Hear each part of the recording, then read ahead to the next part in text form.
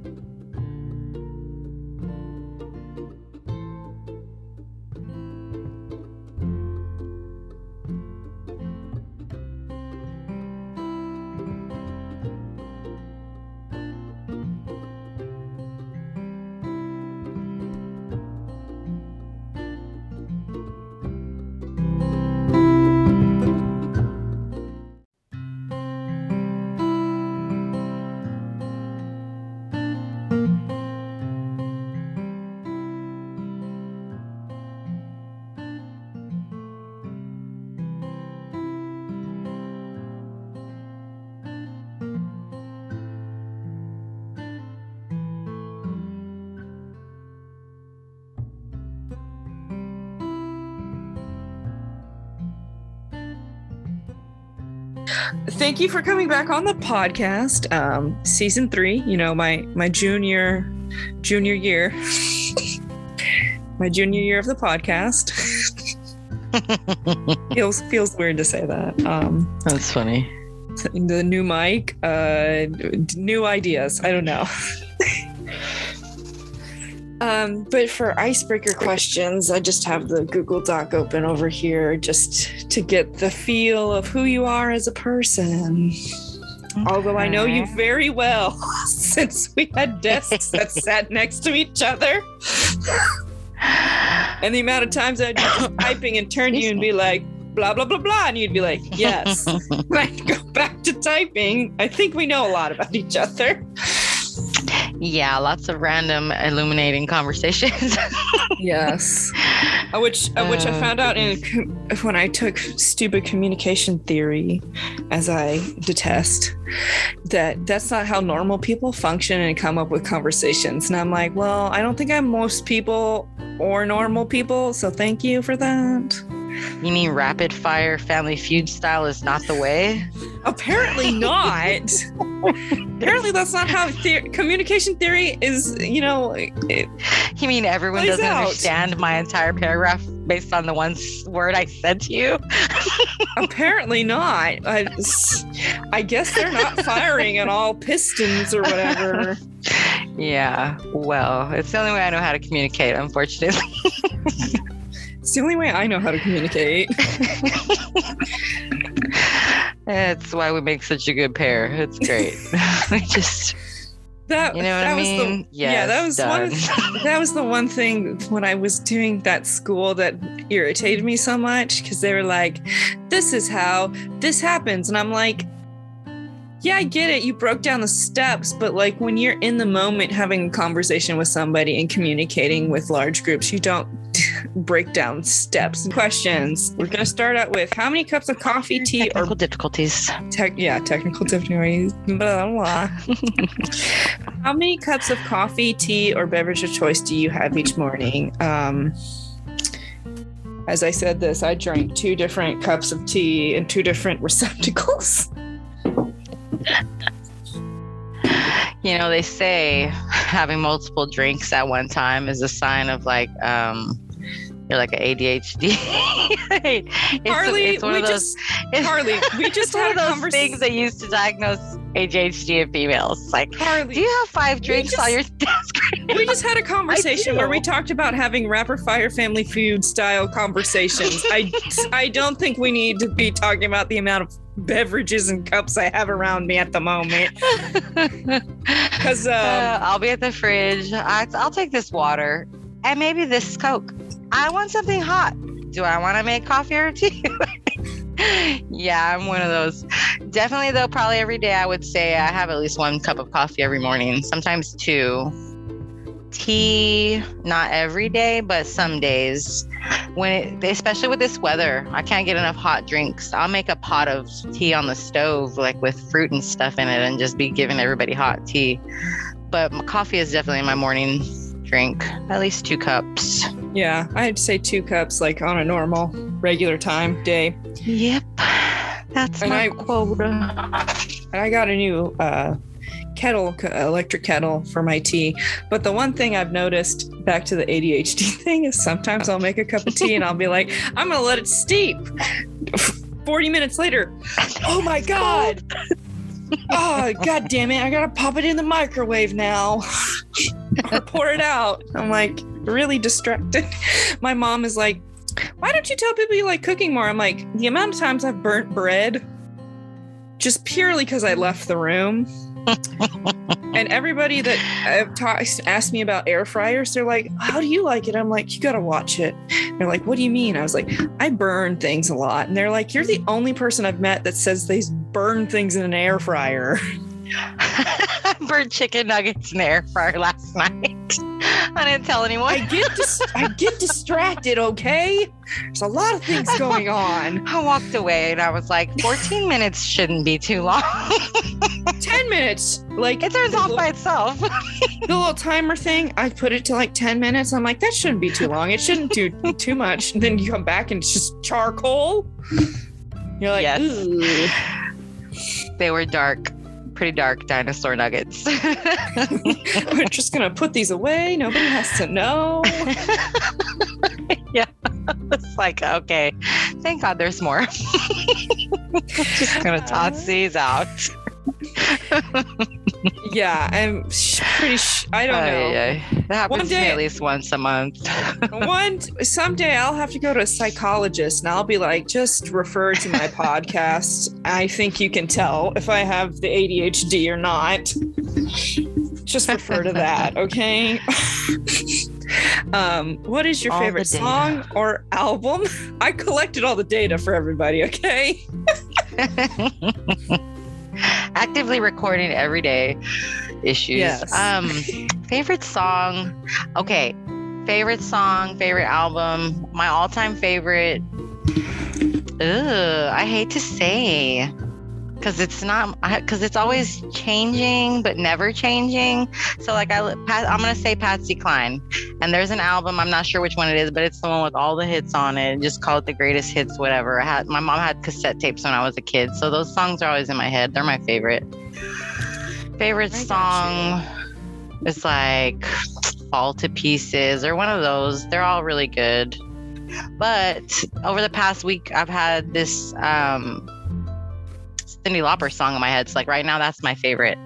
All Through the Night.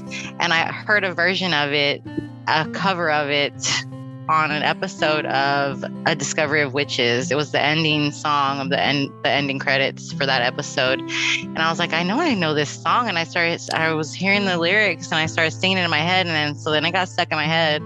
And later on, I was like, I know this is not an original song. So I went to YouTube and I looked it up and I was like, duh, it's a Cyndi Lauper song. So All Through the Night is currently my favorite song.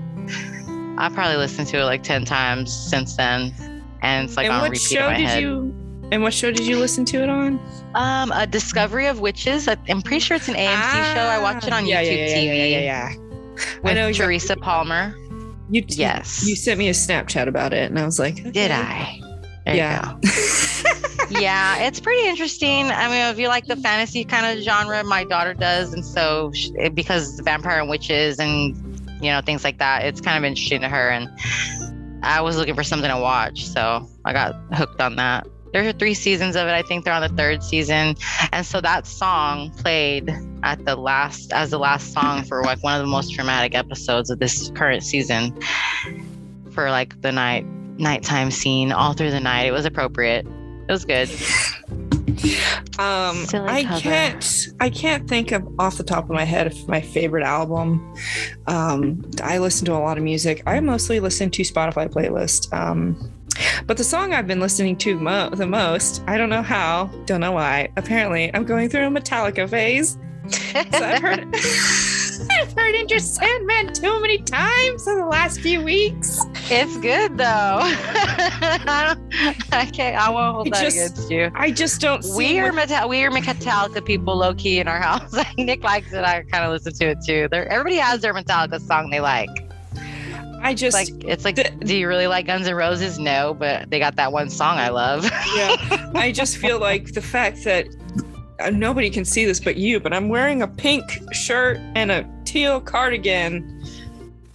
And I'm wearing a teal cardigan. Oh my God. I just realized that. Twins. Twins. I just don't seem like the target demographic for Metallica songs. Right? That's why it's cool. So that's a fun little bit. Oh my. What is your favorite thing to watch on YouTube?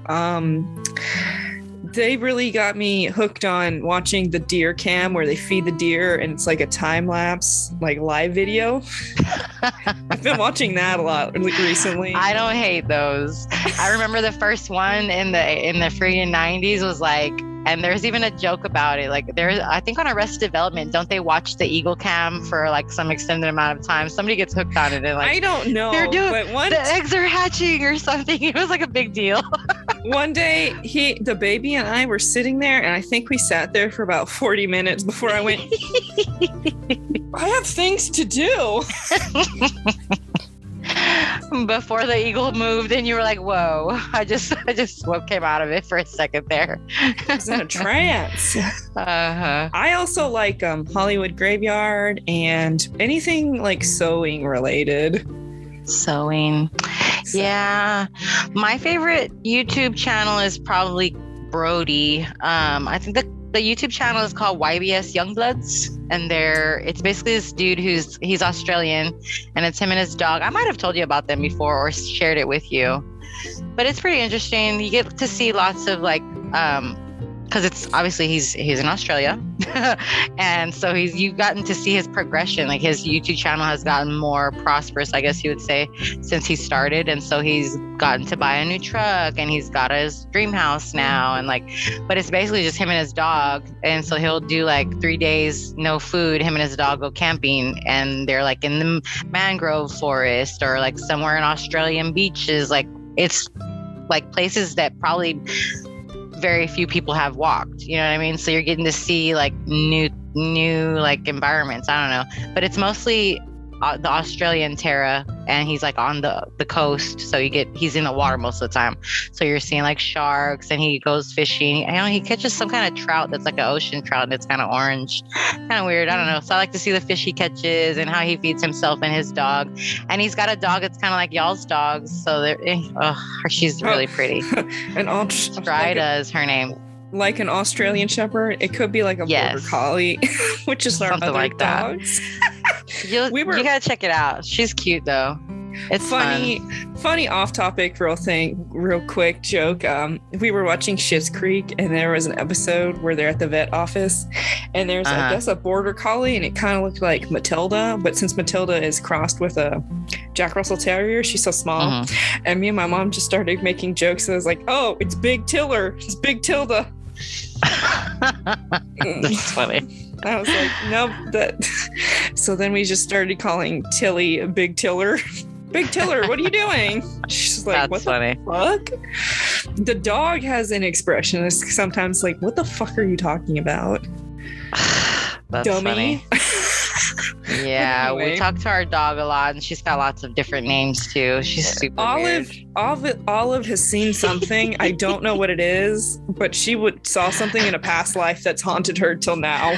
She's baby babushka. Yes, little Russian lady. Little Russian lady. She always has that look too. I don't know. It's kind of funny. Anytime we talk to her, one day I was talking to her, and she just Yeah. She must have lived through the Cold War or something. I don't know. She walked away giving me the cold shoulder one day. It was like so like a person after I don't remember what I said to her, but she just like dropped her head and her shoulders and like turned around and like totally gave me her back. And I was just like, okay, I guess we're done talking. She just left quietly. I have this. I don't know. She's seen something. She's seen something. I don't know what it is. Yeah. So the dude's name is Brody Moss, and the dog's name is Strider Moss. She's cute. They're cool. He's got a girlfriend. That's a new development. But yeah, like I just watch it whenever there's nothing else to watch. Good episodes. Lots of swimming. I don't know how to swim, so I just watch it and dream. If I could be a fish like Brody. What was the last movie you saw in theaters? And do you prefer to watch movies at home or in theaters? I love a theater date. Like that's probably our go-to thing. Probably the last movie I saw in a theater was at the Draft House in Corpus, but I can't remember what it was though. Whatever the popular movie was of 2019 before we had to come indoors, that's what it was. That's what I saw. I can't remember what the movie was, but I do prefer watching movies at home, especially now that we've got a big screen, so we just put it on like projector and we just watch it like we're at the theater, turn everything off and you're like dark with the big movie. At home's more fun. You can have all the things you want and be comfy in your blankets. But when we were able to, Draft House was definitely our date night. I like to see a movie at the theater together. That's fun. Yeah. What are some movies or TV shows you put on when you aren't sure what you want to watch? Everybody will know about the soundbite. I watch Legally Blonde because I can now quote it. Oh. Yeah. Our go-to is probably Gilmore Girls or 90210 because we basically have watched everything that's new. We're big like TV people, so we'll be putting on whatever show is new. Like I said, if there's new episodes of this and it just came out, like we want to see if it's any good, so we'll go watch that. When we run out of episodes of anything that's new, we'll just throw on some like 90210 or Gilmore Girls. For the most part, Gilmore Girls is our go-to because we know what we're getting into. With 90210, I think we're on like season 5, and that's just a thing that on principle we're trying to finish it because we've gotten so far into it. But when we started watching it, we probably binged like season 1 and season 2 the same week, but then we've slowly petered out and we're just like watching random episodes now as we don't have anything else to watch. I think we're past David's drug problem and Donna's 5th boyfriend that since she's been with David. I don't know, like Brenda's gone. Who's the one that replaced her? Valerie? Tiffany Amber Thiessen is there. She's almost gone. So we're almost to the end. We've already met some of the Melrose Place characters, and that's probably that spinoff is also probably happening already. So we're almost to the end, but at least 4 seasons more. I keep telling him, look, when we're done with this, we can try to find the reunion episode where they talk about Brenda and Dylan being in Paris together and nobody knew. Then we'll have to watch the reboot. So when we can't move on until after we're done with this, we just keep on trying to finish it. 90210. That's our backup thing. I don't really know. Like, we're always watching so many things at once. And because of the podcast, I watch so many things that aren't even within the same genre or theme. Mm-hmm. So another one we've been watching a lot lately is just because I have some Scream episodes coming up. We've been just rewatching Scream. So Scream 2, Scream 3. We have not watched Scream 4. Kind of don't want to, but I know I have to. They're all pretty good in keeping with the theme. They did a good job, I would say, with their characters. Those are good movies. They're just like funny. I don't know. They're colorful. I like a colorful, peppy. I don't know. It's the genre of that time. The movies of that time were all kind of like that. I don't know. Colorful. Lots of movement. Lots of things going on. I even talk about this with Carlos because on I have another podcast, and so he and I are just doing horror movies. So we're going to talk about Moonstruck, and I have like a bullet point that says describe this film in your own words, but I'm like, I feel like going into Moonstruck, you don't need to know anything about it, to be honest. Like, just watch it and like share. That's all you need to know, in my opinion. But this movie kicks off pretty quick. It's kind of funny that way. It has a very fast pace. I do really like that opening sequence.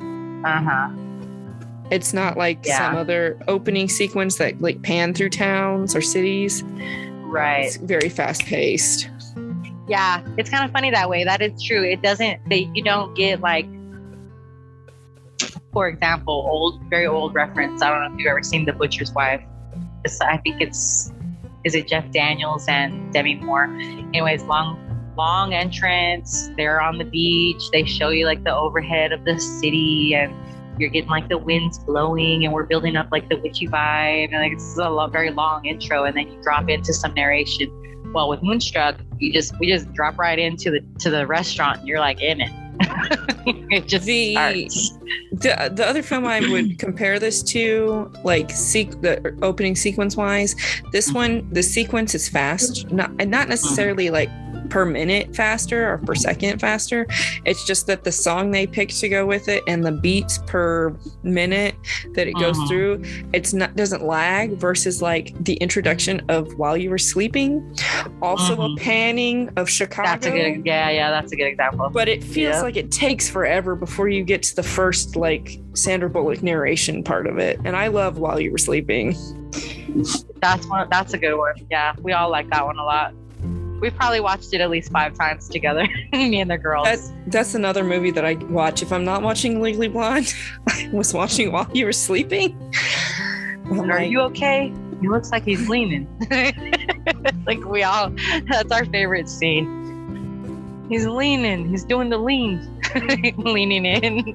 See what I mean? It's so good. Yeah, Moonstruck's good that way.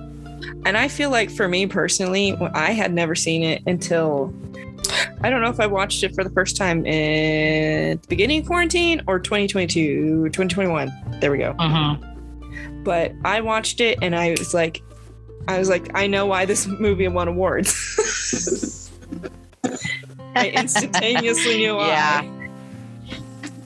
Right? It's that good. It's just like, it's so easily good too. It's like effortless good movie. It's really good. I don't know. Being that they came out in 87, my sister was born. She was 4. I was 4. I probably watched it for the first time when I was like 10. And I can remember watching it with my mom. And my mom, she's like I don't know, she probably fancied herself as a Cher type of girl when she was that age, because she had that same hair, like curly jet black hair. So I know she had an affinity to Cher because of that way back when.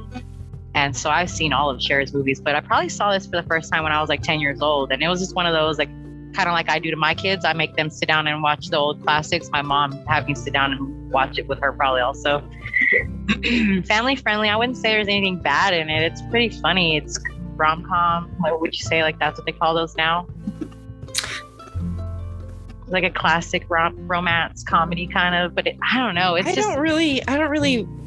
don't know if I really would classify it as a romantic comedy. I mean, right? they have comedic bits, but the elements are there. I don't really know if I would classify it as a romantic comedy. But then again, because I thought about this for a while, I couldn't decide, and I was like, "What are my other options? What else?" And I was like, I'm going to ask Callie. She'll know. We'll just have to discuss this. Like, I guess technically, like, While You Were Sleeping is a romantic comedy. Right. Splash would be like a romantic comedy. And like, those are like the kind of the films I think of, like romantic comedy type thing. And I guess classic that like, And I think that like Moonstruck would be, it's like a top tier. If we're going to be like, it's a romantic comedy, it's a top tier romantic comedy compared to anything else I've ever watched. Right. Yeah. I can't even think it's really good. It's got all the elements. I was just trying to think like what other genre could it fit into based on like some of the breakdown of the scenes. Like they've got an epic meet cute where she goes and she, you know, meets the brother, and it's like it wasn't supposed to go that way, but then it went, you know, one way. And then like the makeover scene, it's got that what other movies have the makeover scene, and what genre are those movies slept into? You know what I mean? Honestly, the vibes that I get from this film and the blocking that is done is like, and I read this on IMDb, but I could see it when I first watched the film, is that the blocking of the particular scenes is done in like a stage play kind of way. And the only thing I can like really in my mind compare it to is like a Shakespeare play. I was kicking myself about this. I feel like if we knew more about La Boheme, we'd understand what was going on with this movie better. Yeah. Is it going along with the stage play theme of La Boheme because that's what they saw in the opera? You know what I mean? And I'm kicking myself. I feel like I don't want to describe it as like a tragedy because it's not really like a classic, you know, tragedy. Like, but I see that it has. We need a guy who sits here and Googles things for us and puts it up on the screen. So we need to know. Sir, assistant, sir, can you look up La Boheme and tell us the theme of that so we can see if that compares to this movie? Is that why this is like kind of like you said, like I would honestly, but I would call it like an epic love story, like compared to like one of the like an epic tragedy or whatever, Greek play, whatever. Seems a little pretentious of me to say, but like that's when I'm thinking about it, I'm like, that's what it kind of has, that kind of pacing. Yeah, that's really good. Super funny. I love like the opening scene where they immediately introduce you to the man with the younger lady, and you're like, okay, they're in the restaurant, you know, like looking over their shoulder, and he's already there with that girl. Like they start having issues right away. The movie just keeps off immediately. That's a good scene. It's kind of introducing you to like, it's gonna be a comedy, it's gonna be a romance, but it's also a slap in the face quite literally a number of times throughout the movie. He gets a glass and glass of water or whatever drink in the face, and then it just kicks off with that temperature, like that tone is already happening. Speaking of that scene, I love when he gets down on his knees, and obviously the professor's now inebriated. He's like, is that man praying? Where do you think you are? What are you talking about? But all right. He's messing up his suit. Getting on his knees. The fact that he doesn't even have a ring, I don't know. Look, okay. Let me just say, overall, the character I understand at least in this movie is Johnny Camberry. I don't understand Johnny's intentions proposing. I don't understand. He's told other people he's going to propose because little homie, the server, the maitre d' knows. He's like telling the other guy, Mr. Camberry is going to propose tonight. So he's let them know he's going to do this. But he's like, he's not prepared. Even so, I think he doesn't have a ring. He doesn't know what to do. I was briefly reading this New Yorker article about the film, and it kind of talked about how, so his mother's dying, and he's a mama's boy. We know that throughout. He's like, I gotta lock in a new mama right away. Yeah, he has to lock in somebody to take care of him because he can't take care of himself because he is a mama's boy. Yeah. And I'm like, that, I get that. Instantly, I'm like, oh, okay. Yeah. So it makes sense that he thought a novel idea. He's like, I'll propose, and then we'll be right back after this break.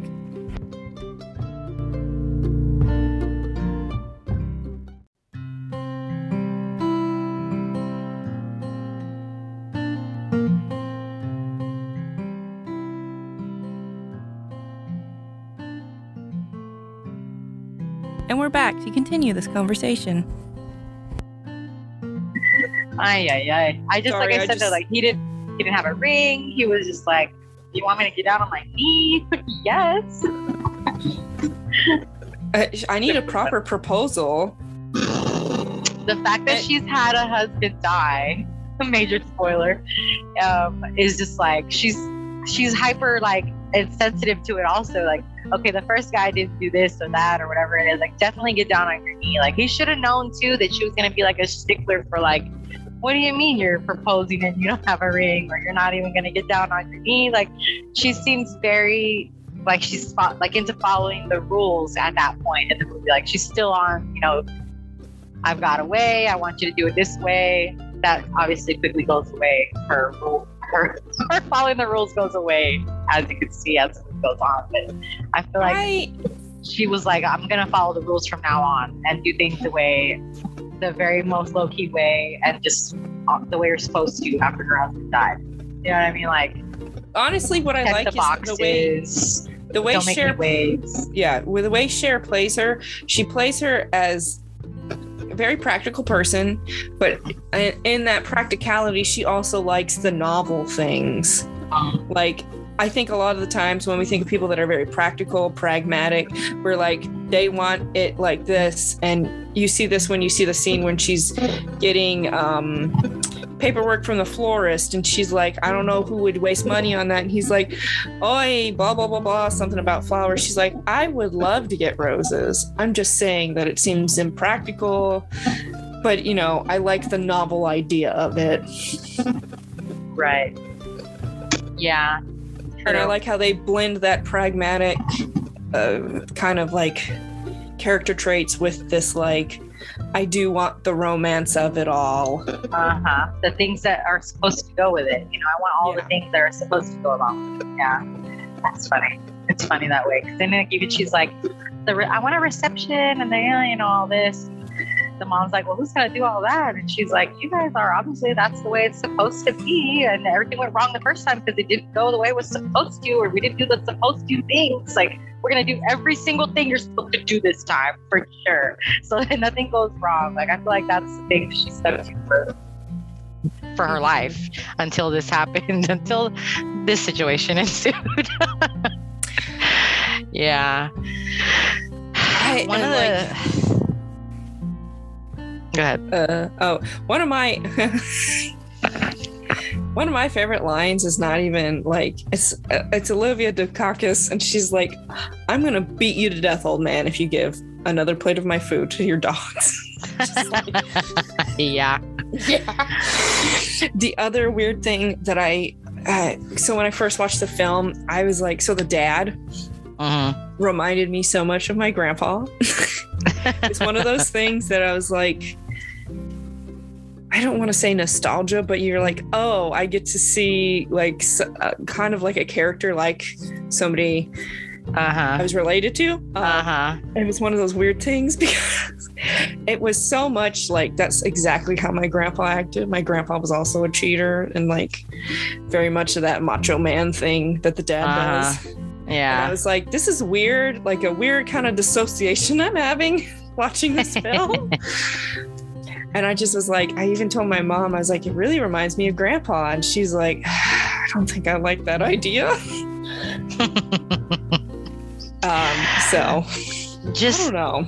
The characters were so, I don't know. I feel like even with the father's infidelity, somehow the way that the characters were acted by the actors, the way they were written, the way their emotions came across in their acting, like, and I guess in their dialogue. Yeah, it was like a real person. It made every character, even the father who was being unfaithful, somehow feel like you understood, and they were still like an endearing character. It didn't make you angry, it didn't make you hate him. I kind of, to be honest with you, I feel like Olympia Dukakis carried the whole thing just based on like her emotions and her melancholy like resolve. And I mean, since I probably first watched this movie as a child, I have always had in the back of my mind, like, I want to behave or respond to like things that happen to me with the resolve that she does, because she's just calm and like she gets it.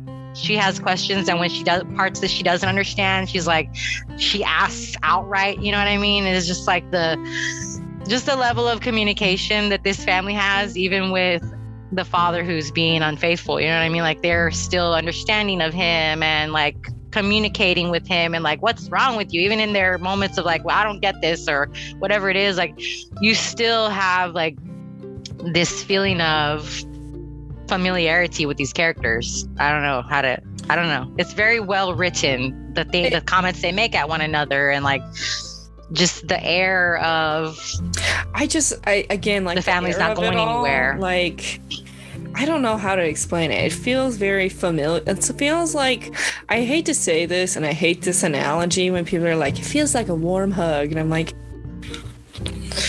yeah, it's got that's like, what it really does. I hate that like description, but truly it does. And like, I can feel that familial bond, and it's because it's like, not that I've lived this life, but I can feel like I've met somebody like this. I'm related to somebody like that. I've encountered that like essence, that air. I don't know, the whole film has just got like an underlying, very subtle, inspirational vibe. Like, even through the parts that you don't like I said, the example of like the opera scenes in the opera house where she runs into the father, but the communication that takes place, you know, even in those scenes, and the familiarity and the underlying inherent like closeness of the family that makes you feel that way, even through those scenes of like, oh, you should be angry right now, but this daughter, you know, loving her father and just being like, oi, Vay, what are you doing here, Dad? Like, you know what I mean? And then going home, and the mother's like, your father is cheating on me. She's like, how could you think this? Beforehand, she was like, how could you think this? And, you know, even being met with it and finding out that it's true, she's like, ay, like, my parents, and I love them, and they're so crazy. Like, just the understanding that, you know, this is not going to ruin everybody's lives, and we're a family, and nobody's going anywhere, like, makes you feel some kind of way. I don't know. Their closeness, I don't know. You know what I mean? Like, I can't explain it. Their closeness and how they are understanding of one another and just accepting the way they're all in the kitchen together, and like everybody's entire like feelings and what's happening in their lives, there's like all in the middle of the table right now. You know what I mean? And we're all sitting around it talking about it. It's kind of, I think that's what creates that vibe. Just this family, the family photos, you know, and the scene at the end, or like they show all the photos of the family, like trying to take the family photo, and they're like moving around, and it's just how they all fit together. It's kind of funny. It's also like a multi-generational home, which, like, most people that live in multi-generational homes, like, I was talking about this, I don't remember if it was with like Coco. When I was watching, I did an episode of Coco with my friend Diana about living in a multi-generational home. My grandmother lived with us when I was in high school before she died. And like the dynamic of life changes when you live in a multi-generational home. And like they captured that essence very well. And I love the grandpa, and I love his like pack of dogs.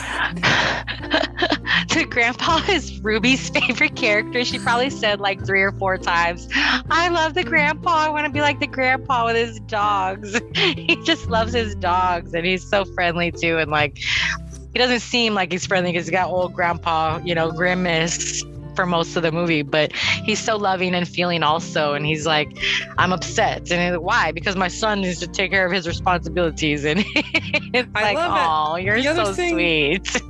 The other thing I love is at the end of the film when he's like, I don't know what's going on. He's crying. Confused. Pop, why are you crying? He's like, I'm so confused. What's going on? Who is she marrying? Oh my. Yes, it was so good. The grandpa was funny. Yeah, I feel like it just makes you a more well-rounded person to live amongst, like you said, in a multi-generational, you know, scenario with family. You just get to know more, you know, it just makes you a little more well-rounded. It's kind of why you're like an old soul. Like, you know more things, you have interest in more than just your, you know, your age group's things that they like. You know what I mean? Or as coming back to what I told you about talking to Katie, and she's like, I don't know why I'm surprised that you didn't say friendship. You said 401k. Who are you? Yeah, see, that's a sign that you grew up with someone a little older in your house. It's like, most of my friends are over 35. What do you want from me? That's funny. But like getting back to like our discussion-y thing, I love this film, to be honest, and like there's so many things I love about it that they just did the right way, that in any other film that I watch, I'm like, it's not as good as Moonstruck. Yeah, pretty much. Every little part of it, the way they poured the champagne when she comes to tell the father that Johnny proposed, she pours him some champagne or prosecco or whatever it is in his glass, and he opens the sugar container and drops a cube of sugar in hers and then in his, and they wait till it fizzes and then they sip. I was like, oh my gosh, the ritual before she tells him Johnny proposed. Yeah. He's like, I don't like him right away. He puts his drink down. It was such a nice moment. I don't like him. I like pretty much all the characters in this film. The thing I like about Johnny Camerari is he's just like a mama's boy, but also just kind of like unapologetic about it, living in his own world. I don't know what world it is, and it's not the world that everyone else is in. And he's just like, okay. And it kind of like comes full circle at the end of the movie when him and Olivia Dukakis's character are talking. He's like, I guess because men fear death. She's like, that's it. So he's funny. Like, I'm so confused. What are you talking about? I'm like, the fact that she asks him and he answers. This is what I'm talking about with this movie. The communication, the level of communication, whether healthy or unhealthy, I don't know, but it's what I've always wanted in my life. Like, this man comes to the door, and as the mother-in-law or future mother-in-law, she asks him some off the wall, it may seem out of left field kind of crap, and he just answers her. You know what I mean? And it endeared me to the character more. And then yes. Slightly off topic, I was watching a Bruce Willis film. I was watching Hudson Hawk on Netflix, and he's in that movie too. And I was like, I'm endeared to this actor now. Yeah. So I really appreciated watching that film and seeing him in it. Yeah, I'm gonna have to look that one up. I think it's still on Netflix, but it has Bruce Willis and the actor that plays Johnny. I made up a new name. Johnny Camerari. I'm probably saying that wrong too, but anyway. Also, very attractive Nicolas Cage. Oh my gosh. Okay. I never told the girls that he was in that movie, right? I have feelings about it. But they're playing the music. She's coming into the bread shop. We meet the bread girl. The bread girl's like, why? What do you want with Ronnie? She's like, I just want to talk to him. So we're going down to the basement. He's in front of the oven. The big reveal of him turning around. Everybody was like, oh my God. Wow. There was an outburst in the room of, it's Nicolas Cage. They didn't suspect until that moment. And then they were like, I guess he looks good. Is this the best he's ever looked in a movie? He's so young. Oh my God. It was probably the most dramatic reveal of the movie for them. They couldn't believe, first of all, that he was that young, that he looked attractive. Probably the most attractive he's ever looked in a film. Yeah. They were like, oh my gosh, what is happening with this guy? And apparently the movie he did prior to this was it Peggy Sue's Getting Married? And he did a weird voice. And I was I don't know how I feel about you, Nicolas Cage. In general, that's my general vibe. Because obviously he had that little mini resurgence when he did National Treasure movies. And I was like, he was, I don't know, I wouldn't consider National Treasure Nicolas Cage to be very handsome. Right. He's already settled into his appearance at that point. Moonstruck Nicolas Cage, oddly handsome. I gotta tell you, it's the only movie I've ever thought that he looked acceptable in. Hair wise, build, the attitude. Me and the girls talked about this probably for 25 minutes, 30 minutes after watching the movie. Just I mean, we all were like, we don't know, we like the mom the most, we like Cher the most, we like the dad a lot. It really made me question. I was like, am I attracted to Nicolas Cage? Literally, we had to discuss it. I think it's just specifically this one. I think we resolved to this is probably just the best movie he's ever acted in, and that the best character that was ever written for him, and probably the best he's ever acted. Like, this is just the epic example of Nicolas Cage's talent. You know what I mean? Like, you don't even think of it as being him, to be honest, because he looks different, and it's kind of like when you. It's very good. If you think too hard about if you're really attracted to Johnny Depp, because young Johnny Depp, good, and then there's that weird bit, and now he's like older, and you're like, I'm not sure if I'm actually attracted to a Johnny Depp character. Right? Yeah, so funny. I don't know. I couldn't decide. We couldn't decide. We resolved to maybe it's just a character we love. We love this character so much. I'm not one to talk. I like Michael Keaton Batman and Michael Keaton as Mr. Mom. I just watched that. He's so good looking in that. Very attractive. And I was love like, a beard. I was like, am I in love with Michael Keaton? Oh my. Yeah. Off topic. I had a crush on Michael Keaton as when I was younger. And then I was like, he's so cute. He's really good in Batman. And then yesterday, like very little. To bring it all full circle, yesterday I accidentally dropped our remote in a cup of coffee, the one to our regular TV. I have to go buy a new universal remote, not the point. But the newer RoboCop was on, and Michael Keaton was a villain in that movie. And I was like, I think it's specifically just Mr. Mom, Michael Keaton. I find very attractive. Also, Batman, Michael Keaton. He's got that Billy Joel thing, and I love Billy Joel. In Mr. Mom, I don't know, the fluffy hair and the fact that he's okay. I gotta say, is it Coach's shorts that he's wearing in those? I'm not sure. Anyways, Mr. Mom says it all pretty much. Like, that's attractive to begin with, because I like a man who gets in the kitchen. We'll be right back after this break.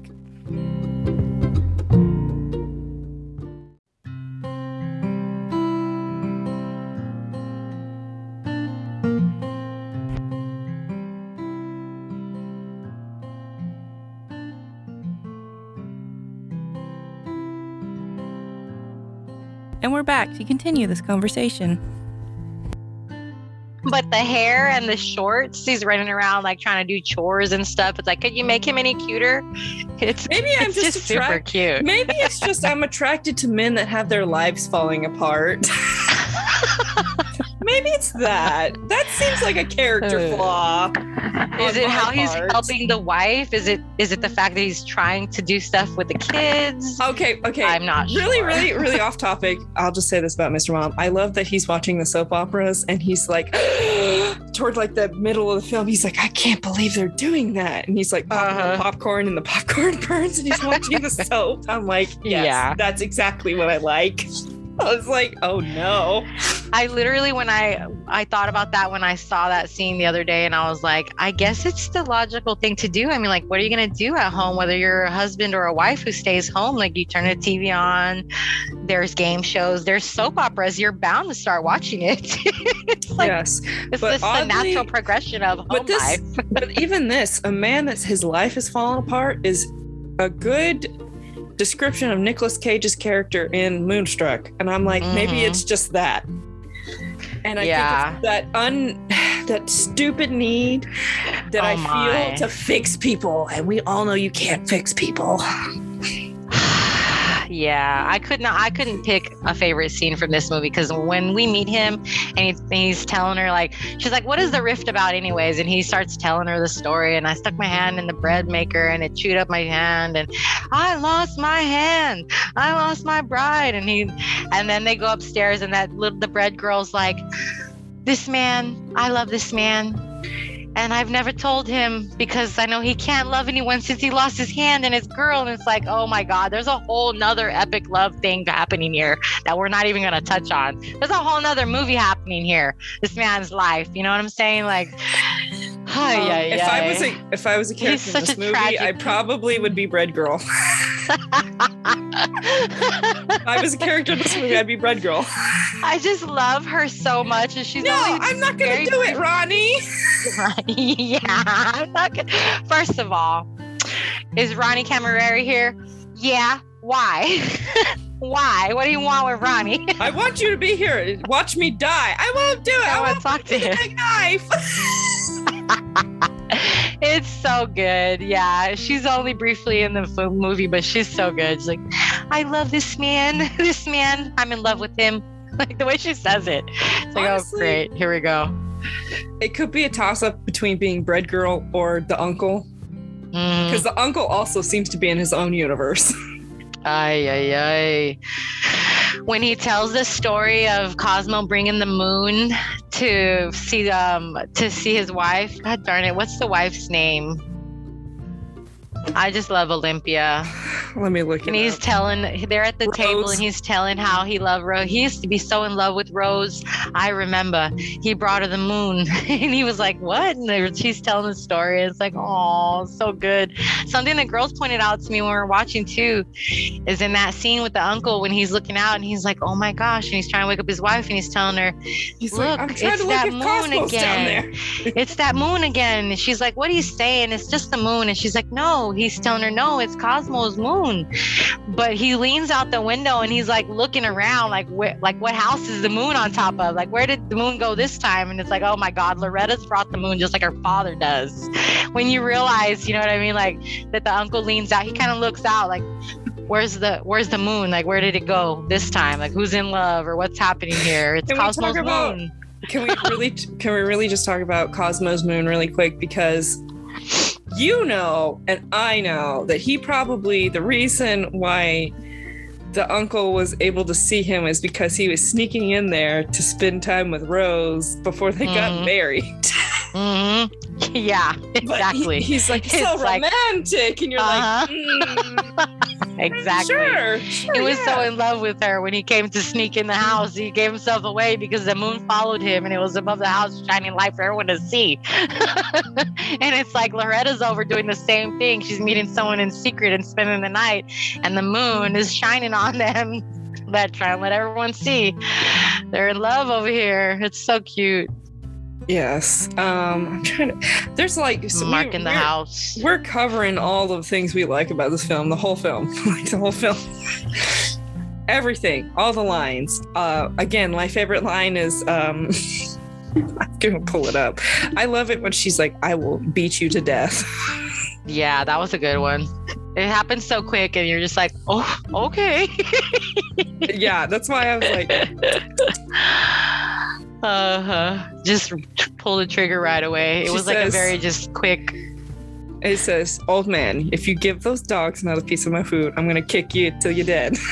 With everything going on too, that she notices that he's very subtly like leaning over to give the dog a bite. It's like everyone's coming in and out of the room. All this chaos is happening. Old man, if you give that dog till you're dead. Yeah, it's like, okay. Don't keep doing that. Like, I don't see you with everything that's happening here. I do. I see you. I just so funny. The best. I feel like she carried the majority of the movie. She carried just the comedy of it, the family feeling of it was like all on the mom for the most part.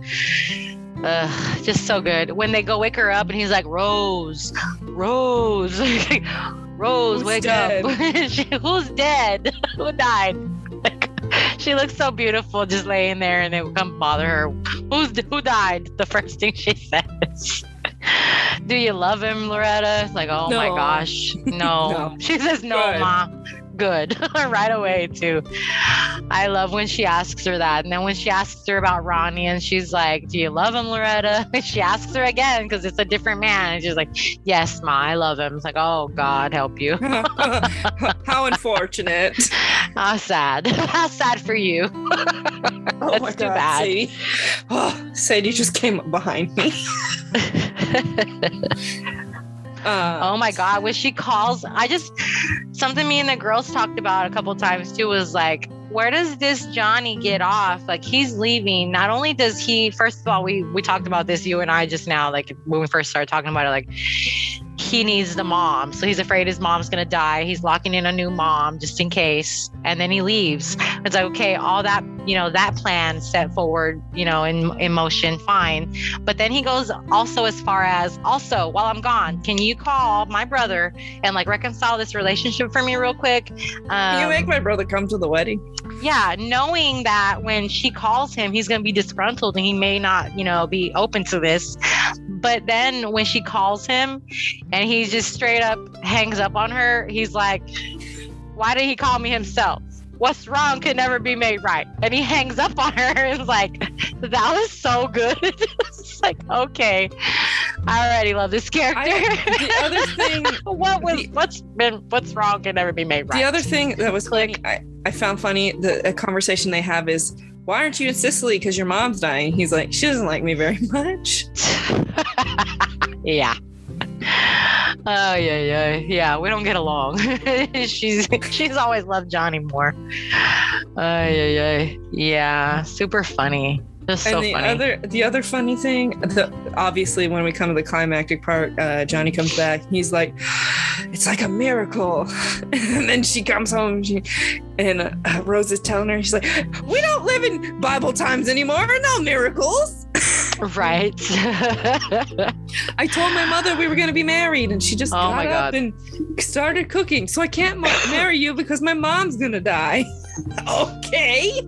That's so funny. What? And he's like, Ronnie, my brother, have you come here to reconcile with me? And he's like, yes, but no, but yeah. Also, you may not want to. Costume design. Okay, so we meet Ronnie. They go up to the apartment. She makes a mistake. And he's like, I want it well done, first of all. What is that smell, he says? Like, what? You live here. Are you also blind? Where did this steak come from? You fucking live here. Do you know what's in this in the fridge? What does that smell? I'm making you a steak. Character design wise, that's when they like fluff his hair up to make him look wolfy because she's gonna be. Yeah. You're a wolf. You ate your own hand off. All that bullshit. It was so good. What are you doing, Loretta? It's like, I'm telling you your life. And that's just an offhanded comment that she heard at the liquor store the day before. Right. It's like, okay. And you built a whole monologue around it. Cool. I see a wolf in everyone I meet. That lady was good. That was a good, like, just like I'm saying about the whole movie, like there were so many small parts, like it all lended to the airs of like the communication amongst these people, that this lady's in there telling her husband, I saw the way you looked at her like a wolf. He was like, I looked at her like a wolf. You're crazy. Who? She's like, there's a wolf in everyone I meet, and I know what they're thinking. It's just so good that she's communicating this to that level of like clarity, the emotion. Like I could see the look in your eyes. Like, you know what I mean? It's a great visual to go with. Again, we don't know anything about La Boheme.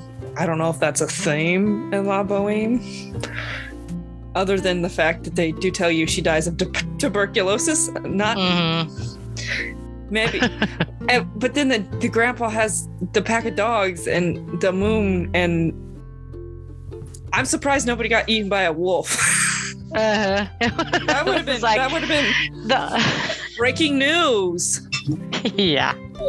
The underlying theme an unidentified man was eaten alive by a wolf in downtown Manhattan. I don't fucking know. That would have been more of a comedy thing, but who am I to talk? One of my favorite movies is American Werewolf in London.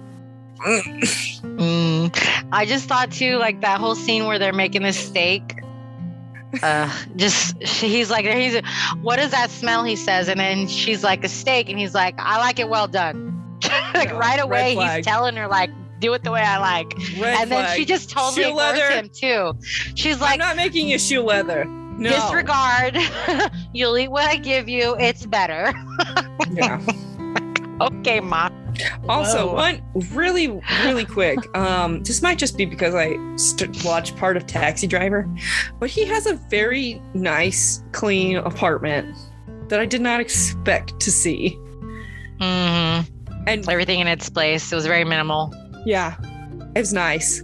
Uh-huh. Versus like watching like a Taxi Driver, which is basically Robert De Niro descent into madness. I feel like that was part of, even though it was unspoken, these are the things, and this is the way she like instantly fell for him, because they went straight upstairs and she just starts moving around his home like she belonged there, and there wasn't a mess for her to clean, and there wasn't things that needed organizing, and there wasn't like you know what I'm saying? She just, because he was so very well kept on his own, she went straight to the fridge and she found whatever food was there, and everything was clean in the sink and in the stove, and she just grabbed the dishes Like that she you needed. said, And everything had its place, and she fit into.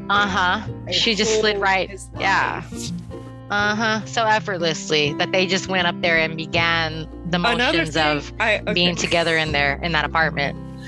I also love how she leaves at the end of that scene, and then she comes back. She's like, "Where's the Met? How do I get there?" And I'm like, "You've lived in like Manhattan, or not maybe Manhattan. You've lived near New York your whole life, and you don't know where the Met is." That was the one thing I was like. I also felt in that moment like suspect. I don't know. I'm the kind of, I don't know, it's kind of maybe a personal thing for me, but I like a person who I can learn things from. And so all throughout my, like when you're dating, when you're growing up, you know, when you're becoming a woman, you start to figure out what you like in a man. I figured out that I like to learn things from a man. I like a man who's smart, who I can learn something from, right? In that moment when she says, she comes back and she asks him, where's the Met? It's like, oh, I just fell in love with him a little bit more because he knows and he can, you know what I'm saying? Like, I have so much to teach you, even though at first sight, he doesn't appear to be that guy. He is, because he's about to take her to the opera and he's been there and he knows it and he loves it and he's going to teach her and like share this with her. You know what I mean? And that it's something so artistic and like loving and like intimate that they're going to go sit at the opera together and see this. I was just like, oh, I love him even more. She doesn't even know where the Met is and she's lived her whole life. Like that's my whole thing. I was like, I get it. It's a he's little got like, things to teach her and she's old. Yeah, he's got things to teach her. It's how refreshing. It's a little comedy thing, but also in the back of my mind is like, how does she not? She lives. How does she? But then again, I guess it's like you live anywhere. Like you could tell somebody, oh, I'm going to the blah blah blah blah, and they're like, I don't know where that is, and I've lived here my whole life. You're like, well, you don't get out enough. When she goes to get her hair done and the lady's like, oh my God, I've wanted to do this for so long. Like, we've seen you out there walking by. This hair we want to get our hands on. It's so good. That whole like makeover montage. Do you notice that she stops in front of a wedding dress store and she's hit by a bunch of nuns, or a bunch of nuns walked past her? Kind of be like, oy vey. Catholic guilt. Catholic guilt. You're supposed to be planning a wedding, not sleeping with his brother. So funny. But I mean, we already knew you didn't really like his brother that much. He's just, you know, some guy. Checking the boxes like she was trying to do. She was trying to just live the I'm supposed to do this life after her first one didn't go the way it was supposed to. So she was just like contented to, I'm going to go forward in life doing all the things that you're supposed to do according to the rules. And I need a husband who I can take care of, who takes care of me. We get along okay. You know, we don't fight like cats and dogs. He's, you know, an agreeable person for the most part. I can deal with this, right? It's like, okay. So you didn't feel so broken up or like guilty. I don't know. She still felt guilt. Obviously, she was like, oh, Mom. She goes home and she's like, I don't know. I thought it was so funny at the end when he's like, I cannot marry you. And she's like, well, you'll die and I'll come to your funeral in a red dress. We were all like, what? Okay. I love this, but I don't get it. And see, that's something that also reminded me of my grandpa, because my grandpa said to my grandmother that if she went first, he'd buy a red Corvette and name it Dot after my grandma. But guess what? Dot's outlived everybody so far. That's funny. So that's a good one. It made me go to that, and I was like, that makes sense. That's kind of like oh, you think you're hot? Oh, I'll come to your funeral in a red dress.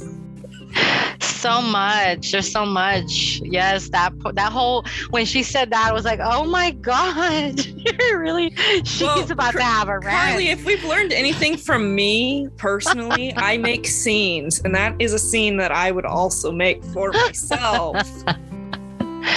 She's like, then they're like, Loretta, what are you doing? Like, they know what she's about to say. And so they're like, what are you doing? And she's just like, let me have my say. I'm entitled. I'm supposed to say, what are you doing breaking up with me? How could you do this to me? Let me have my rant before we move on. This is what's supposed to happen. It's so funny. There's so many quotes and just so many things. Like, you got a love bite. She's like, oh my God. You do too. You got one too. When he comes in and she sees him, the mom's just looking at him and she's sipping her cup and she's like, she tells him too, you got a love bite. She just repeats it in the same tone, in the same like. And then she gives him a bowl of oatmeal. That's where I was like. And the fact that he just sits down, like I said, like the this is wonderful of his oatmeal. Family. It's wonderful. Wonderful oatmeal. This damn family, how they're like, like I said, just an inspirational vibe of we're unbreakable regardless of what goes on in this room right now. You know what I'm saying? Like, that's what I want for my family, that we say whatever needs to be said and that it's known that the bond is unbreakable. Nobody's going to leave this room as not being a part of this family anymore, regardless of what happened. And so this fool, he coming over here to tell his brother, I'm sleeping with your wife or I'm taking your girl from you. But he still sits down at the table. This oatmeal is wonderful. Like, this is wonderful. Like, he's now taken into the family, into the fold. And like, we're not even going to discuss it. We're all familiar. And you know, it's very much the vibe. I don't really have anything to say. This oatmeal is wonderful. It's like, I'm here now. Thanks. Like, thanks for taking me into the, bringing me into the family. We get Johnny's now part of the family. When the father comes in, who is this? Ronnie, Johnny's brother. Okay. Do you think that's all they say? Okay. If they ever tried to make, I don't think you can beat this movie. I don't think they could remake it and beat it. I don't think it would. I couldn't share unless it's just share. It would be so horrible if they tried to remake it or to even do like a new version of it. Yeah. Those, in my opinion, I'll only accept if Cher plays all the characters. If Cher plays all the characters. She's got to be the grandma instead of the grandpa. She's got to be the mom instead of the. It's like all the characters. It's just Cher. So funny. It's just so good. What other films? Snap out of it. There's so many quotes and so many scenes. Yeah. It just keeps rolling from the moment it starts. I don't think there are any other films that I've watched that have the same like exact vibe, same exact like feel. But what are some films that you've watched similar to this film, or what would you recommend after watching Moonstruck? Well, kind of our theme here in our house amongst my family and kids is that we will get on a roll of watching whatever. What would you call it? It's not like we get on a tangent. We just get on like a branch, a leaf, whatever. We go in the direction of this movie had Cher, Nicolas Cage, such and such and whatever. So we'll just watch like all the Cher movies now. So we watched Except Mermaids. We're not watching Mermaids. Oh gosh, we watched Mermaids. We watched Dad mentioned the Mask movie, so I like put a little YouTube. We watched some YouTube clips of that where Cher has a son who's got the facial. Of course, I should know better what to call it just to be politically correct, but he's got some kind of disease where he's got a facial deformity, and it's called The Mask. And I'm pretty sure it's a true story, and I'm pretty sure that the young man who was the actual character is the guy who it's about. I could be wrong. I vaguely recall. Anyways, she's the mom, and she's like a biker mom, and it's just sad because her son, I'm pretty sure he dies in that movie too, spoiler alert, but it's very sad. Lots of Cher movies. I would just watch any Cher movie I could watch after that, just to get like, because I never want it to end. It's like, if this movie could be an hour or 2 hours longer, I just love this family. So we watched all the Cher movies after that. What else? Nicolas Cage. I just can't get jiggy. Anything modern with Nicolas Cage is just kind of like cringy. The worst Nicolas Cage movie I would say probably ever watched is like that one where he fast forwards. I think Justin Timberlake's wife is in that movie. I hated it. What would I recommend watching after this? La Boheme. Just watch Moonstruck again. Just watch Moonstruck again. Yeah, just watch it again. Just watch it again. It's so good. And then maybe watch High Society with Grace Kelly, and then watch Moonstruck again. Yeah. That's it. I don't know. If you're trying to stick with the vibe, I would say Sleepless in Seattle, While You Were Sleeping. These are also kind of Meg Ryan movies. Family loving. Yeah. See, the thing about the theme of Moonstruck and like I would say While You Were Sleeping again is that family dynamic. It's so inspirational. I feel obviously for someone like me, I'm lacking in the family situation, right? Having no parents or family growing up kind of makes me feel that way, I guess. Whereas someone else might not like it as much or not feel that much, like a connection to those movies. But for me, it feels like, oh, they're such a sweet family. They're also communicative. And I just love like to see those movies where like The Family Stone with Sarah Jessica Parker. And I was actually just thinking about that one. Okay, so again, they're a family. They seem dysfunctional. They are, fight like brothers and sisters do. But again, they get in that room together and it's like known that whatever you say here doesn't matter. It's like we're an unbreakable family. We have that bond. And it's just very inspirational feeling to me. Like, I feel like, oh, those kind of movies. So like While You Were Sleeping, I would recommend. If you haven't seen that, that is like keeping with the vibe of Moonstruck. I'm thinking different, but similar.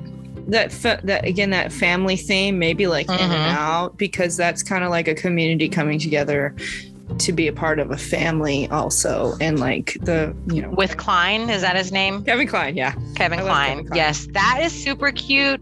Me and the girls probably haven't watched that together, but I've seen it a few times. I think it's cute. I liked it. I'm trying to think there's really nothing, like I said before, nothing to compare to it other than like any movie where there's like somebody falls in love with the family, which is also obviously like While You Were Sleeping.